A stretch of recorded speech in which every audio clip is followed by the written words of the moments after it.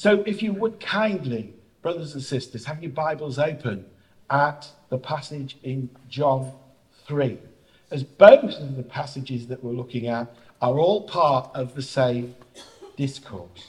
And what I'd like to do this morning is have at the centre of our time together the verse that you will hear multi times and have heard multi times already this morning, this John 3:16. For God so loved the world that he gave his one and only Son, that whoever believes in him should not perish, but have eternal life. And spend the rest of our time together thinking about how the other verses that surround this verse lead into it and help us see the magnificence of it and the greatness, the beauty, and the glory of the gospel. To help our thinking, I'd like to start with the words on a gravestone of a contemporary of both Charles Wesley and George Whitefield. And I know we're going to sing a Wesley hymn at the end. And if you just put that up for me, there it is, and I'll read it for you. This is the gravestone of the Reverend John Berridge of Everton, near Peterborough, just 50 miles down the road or so, which says this: Here lay the earthly remains of John Berridge, the late vicar of Everton, an itinerant servant of Jesus Christ, who loved his master and his work, and after running errands for many years, was called to wait on him above. Now here we go. Reader, art thou born again? No salvation without new birth. I was born in sin in February 1716, remained ignorant of my fallen state until 1730, lived proudly on faith and works for salvation till 1754. And this is a bit the wrong way round, but this is interesting. Admitted to Everton Vicarage, 1755. Fled to Jesus alone for refuge, 1756. And fell asleep in Christ, January the 22nd, 1795. That fills my heart with joy. Does it yours? Does it yours? And in fact, you could almost say, there's the sermon, I'm off. But unfortunately for you, that's not the case. But first of all, let us again come before our Lord and ask for his help as we come to his word. Father God, we say thank you for who you are, and that you are a speaking God, and you speak to us through your word. This morning, as your people gathered here, what we know not teach us. What we have not in Christ give us. And for your glory, what we are not, make us. For we pray these things in and through that name above all names, that name of the Lord Jesus Christ. Amen. I listened to last week's sermon faithfully preached by my brother Owen here, and I give thanks for that. I was blessed by it, and I pray that you were blessed by it too. And Owen faithfully taught us about the story of Nicodemus. This man, who was one of the most unlikely converts. This man, who was high up there among the main party of those who wanted to persecute and kill the Lord Jesus. And we clearly heard in the words of Jesus that not only can no one enter the kingdom of God, but importantly, no one can even see the kingdom of God unless you are born again.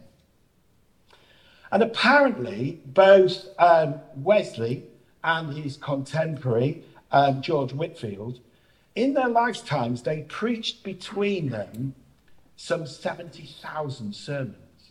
70,000 sermons. And about 10% of them, 7,000 sermons on this very subject. And Whitefield was once asked by a lady while he was on a preaching tour of the eastern seaboard of the USA. And she said to him, "Why, Mr. Whitefield, why do you keep preaching on you must be born again? Why is that?" And he said to her, "Because you must be born again." But in this passage, through Nicodemus's questions and the answers of the Lord Jesus, we get to learn a little bit more that means as we lead our way up to John 3:16. So what does being born again mean? Being born again is from above. It is from God, as it is referenced in the very first chapter, in the 12th verse of this very gospel, where it says, He gave the right to become children of God. He gave it. It is entirely of God.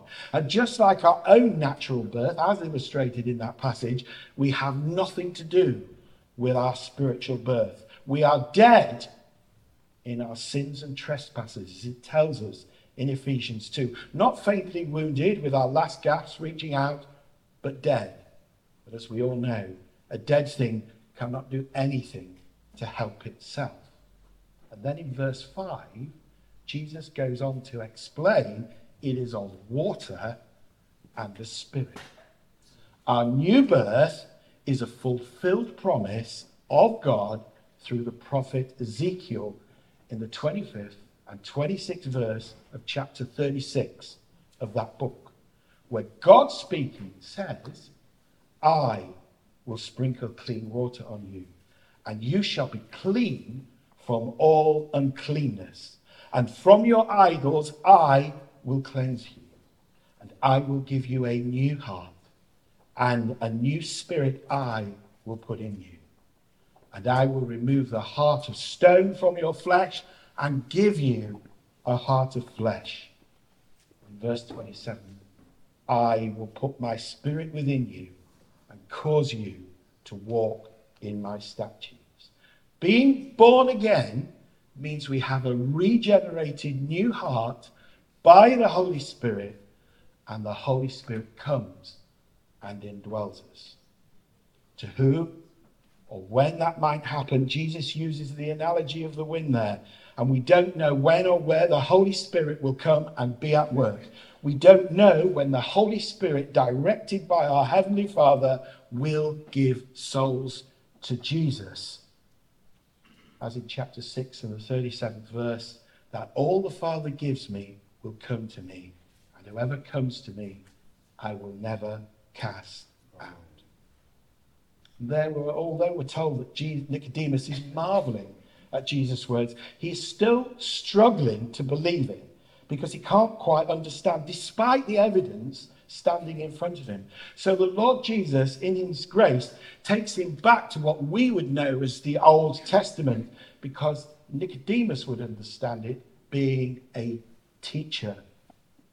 He takes Nicodemus to what we know as the 21st chapter of the book of Numbers, where the Lord Jesus, in his judgment, sends fatally poisonous snakes amongst the impatient, rebellious Israel, where they are bitten and so many died. Then in his grace, hearing the repentance of his people through the prayers of Moses, he made a way for the people of Israel to live. This is what it says from verse 8. "And the Lord said to Moses, make a fiery serpent and set it on a pole, and everyone who is bitten, when he sees it, shall live. So Moses made a bronze serpent and set it on a pole. And if a serpent bit anyone, he would look at it and the bronze serpent and live."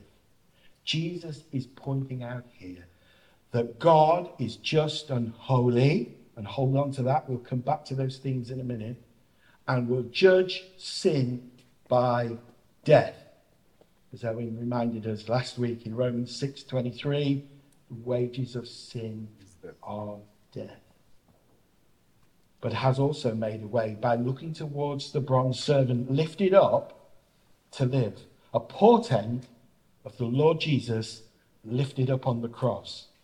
And as we know, and as Jesus refers to himself as the Son of Man in verse 14, that whoever believes in him will have eternal life. And so as we finish the second part of that, Romans 6:23, but the free gift of God is eternal life in Jesus Christ our Lord. So that kind of, in a way, brings us up to this high peak of verse 16. But now I'd like to come back from the other side of it, as it were. Because the peak of this passage is love, God so loved the world, which is the core character of God, who is perfectly loving. We mentioned just a moment ago another two of those equally important elements of his character, which are our God is perfectly holy and our God is perfectly just. And these are the main themes of verses 17 to 21, where it speaks of condemnation, judgment, and that great Old Testament theme, which John really loves, that of light, and of course, conversely, darkness. I'd like us to look at and think about and start with verse 18, where it states that whoever who does not believe is already condemned. You see, that is the default starting position, if you like. The world is already in darkness on a path of evil and rebellion. The stain of sin leaves no part of creation untouched or darkened. There is nothing lovely in the world to commend it to anyone. It is a totally broken and frustrated creation because of sin. And all those who have not believed in the name of the work and life and ministry, that's what the name means, of the Son of God, the Lord Jesus, are already on a path of destruction, a path of perishing, a path of death. The ticket is pre-booked, as it were. For in verse 17, where it says, "For God did not send his Son in the world to condemn the world, but in order that the world might be saved through him," the world did not need to be condemned. It already was. What it needed was a Saviour. And this is the judgment, it says in verse 19. The light has come into the world. These are echoes back again to the first chapter. In him was the life, and the light was the light of men. The light shines in the darkness, and the darkness has not overcome it. The true light that enlightens everyone was coming into the world. And as we know in chapter 8, verse 12, one of those, again, high peak verses, I am the light of the world. Whoever follows me will not walk in darkness, but will have the light of life. The symbol of light is not only the truth of God, but also the purity and holiness of God, as in verse 20. For everyone who does wicked things hates the light and does not come into the light, lest his works should be exposed. I wonder if there are any one or two of us here, a bit like me, that need to do some home decorating. You know, the room that you're all thinking of looks great in the dark, doesn't it? But when you put the light on, or when the sunshine comes in, you can see every fault there is. The cracks, the marks, the discoloration. As you can see, every blemish. And as an old motor trader, the old motor trade expression is never buy a car in the rain. Because it's dark. And because the drops of water hide a multitude of sins. But only in the sunshine, where every mark and scratch is exposed. The truth of the light of Jesus exposes our sin. We don't like it. It reflects back, and we would rather be in the dark. It exposes that default position of our hearts. You see, there are two problems here. The first one is that what the gospel does to the world, it exposes those things that are pleasurable but against God. And that is why it's so offensive to the world. And those unregenerate hearts will only reject God and run away as fast as they can from God. They will run away and fight against it and be in conflict with the people of God, because that's all an unregenerate heart can do. As the Apostle Paul writes in the 18th verse of the first chapter of 1 Corinthians, for the word of the cross is folly to those who are perishing. And then secondly, in some ways a greater problem, is that the Church of Christ in the West are not getting this. We do not fully understand the holiness of God. We cannot understand the great love of God until we understand the holiness of God, and consequently the seriousness of our sin. He cannot look upon sin, have anything to do with sin. He is utterly holy. However, in his grace and goodness, when man sins, he will turn that to his good pleasure and his good purposes. Think of Joseph, not that Joseph was referred to in the children's thought, but Joseph of the coat of many colours, starting from Genesis 37. Was it evil that his brothers flung him into a pit and left him to die, and then telling his father Jacob that he'd been eaten by a fierce animal? Yes, of course it was. But God knowingly used that to ultimately save his starving people from Egypt. And of course, the conclusive demonstration of this is with the Lord Jesus himself. I find the easiest way of getting my head around this is from the two verses in Acts 4, verses 27 and 28. And as I read these two verses out now, we have to believe that both these verses are equally true. They seem like a paradox, but both actually stand and work together. And this is where Peter and John are before the Jewish council in Jerusalem, where Peter is speaking. Verse 27. For truly in this city we're gathered together against your holy servant Jesus, whom you anointed, both Herod, Pontius Pilate, along with the Gentiles and the people of Israel. Peter is highlighting those who participated in the crucifixion of Jesus. Was that an evil and sinful act of will and choice? Yes, it was. But, verse 28, to do whatever your hand and your plan had predestined to take place. Was God part of that evil act? Only in a sense that it was according to the definite plan and foreknowledge of God, showing that God had both foreknowledge and foreordained that Jesus would be crucified, but did not and does not absolve anyone of the responsibility of those who contributed to his death through the sinful, evil act. Sinful choices have eternal consequences. And this should highlight and help us not underestimate the seriousness of sin. It's a serious business. As the writer and great commentator R.C. Sproul puts it in his book, The Holiness of God, every sin is an act of cosmic treason. Every sin is an act of cosmic treason, a futile attempt to dethrone God in his sovereign authority. Think back to the Acts 4:27. You murdered who God had appointed. You murdered who God had appointed. Or even right back to Genesis 3, when the devil said, did God actually say that? Every sin is an act of cosmic treason, a futile attempt to dethrone God in his sovereign authority.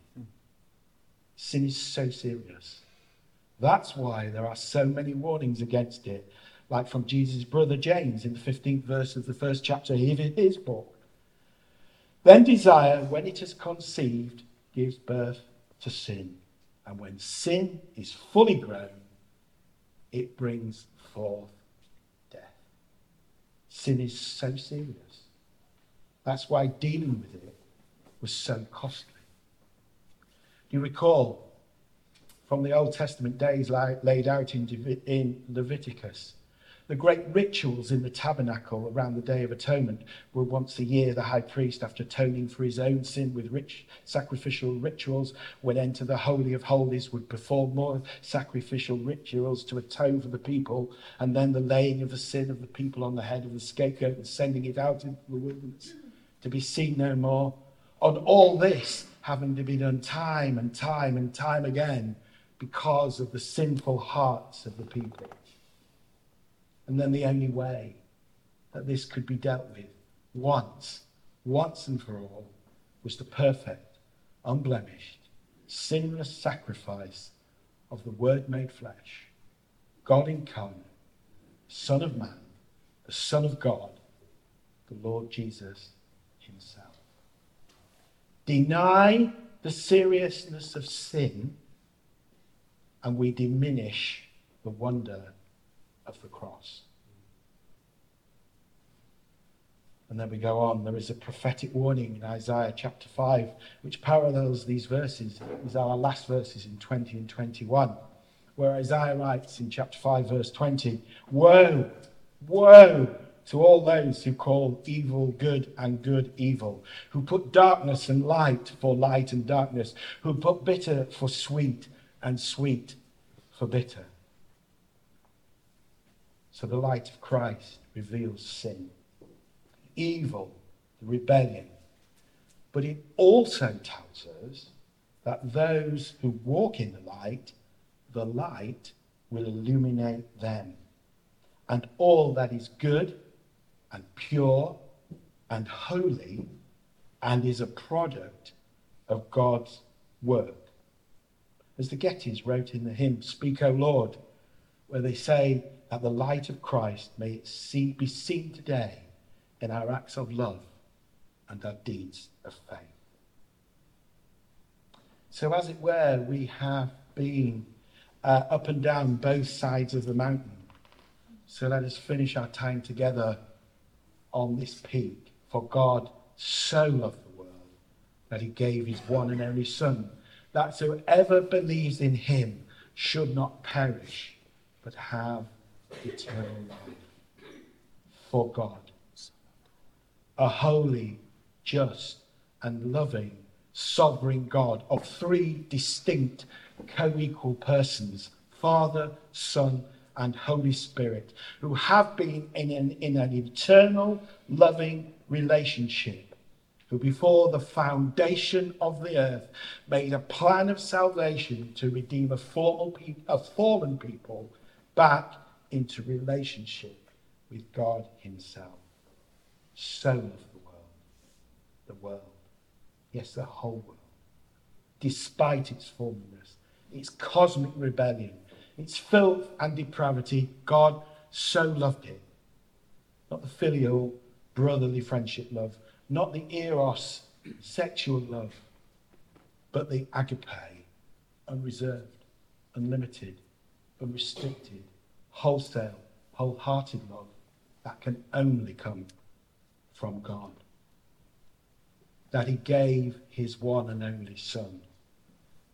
He gave him his one and only Son, part of himself, over to become sin for us. He gave him. So when our Lord was on the cross and he took the sin of the world, he became sin for us. He became my sin, your sin. The Father, because of his holiness, could not look upon him or be part of him. And in the breaking of that eternal relationship, and the pain was so great that the Lord Jesus cried out, "Eloi, Eloi, lama sabachthani, my God, why have you forsaken me?" What a cost. What love. And that whoever believes in him.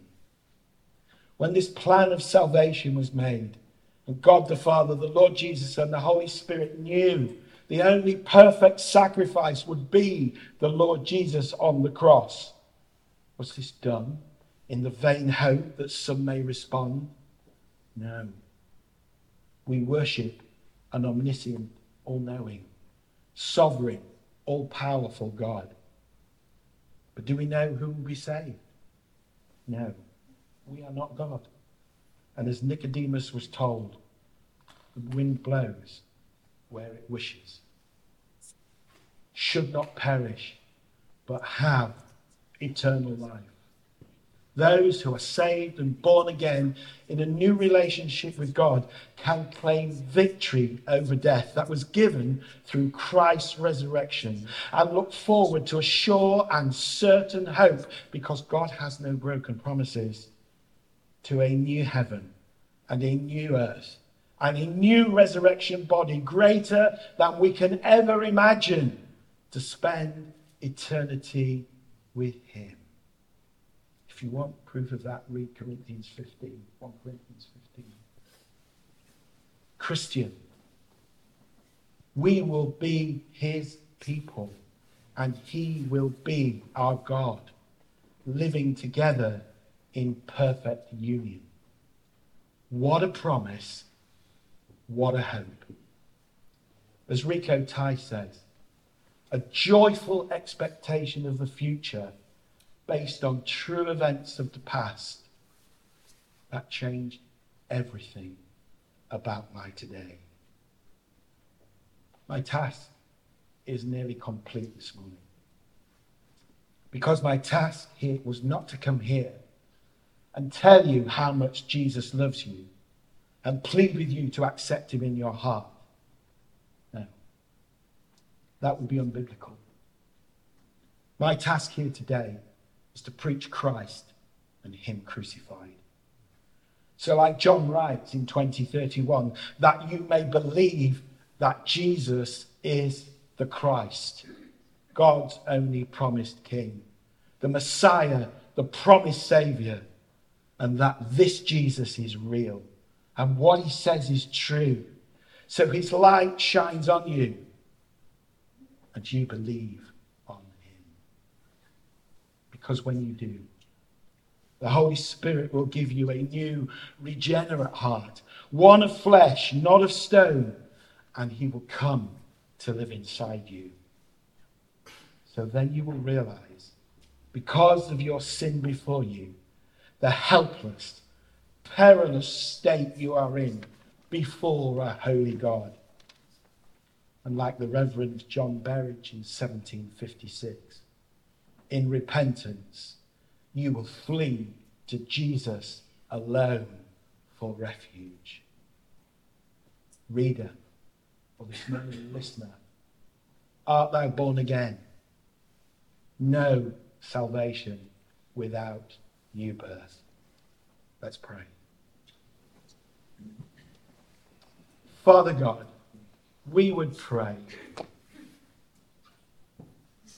that you will affect our hearts this morning by the renewing of our minds. That if we're here this morning and yet we don't know you, we pray for hearts of flesh and not of stone.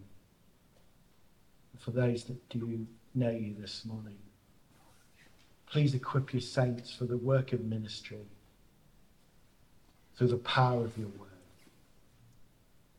Glorify yourself in all that has gone on in this place this morning.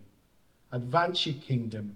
May your name of Jesus be lifted up high, because that's the name in which we pray, Lord. Amen.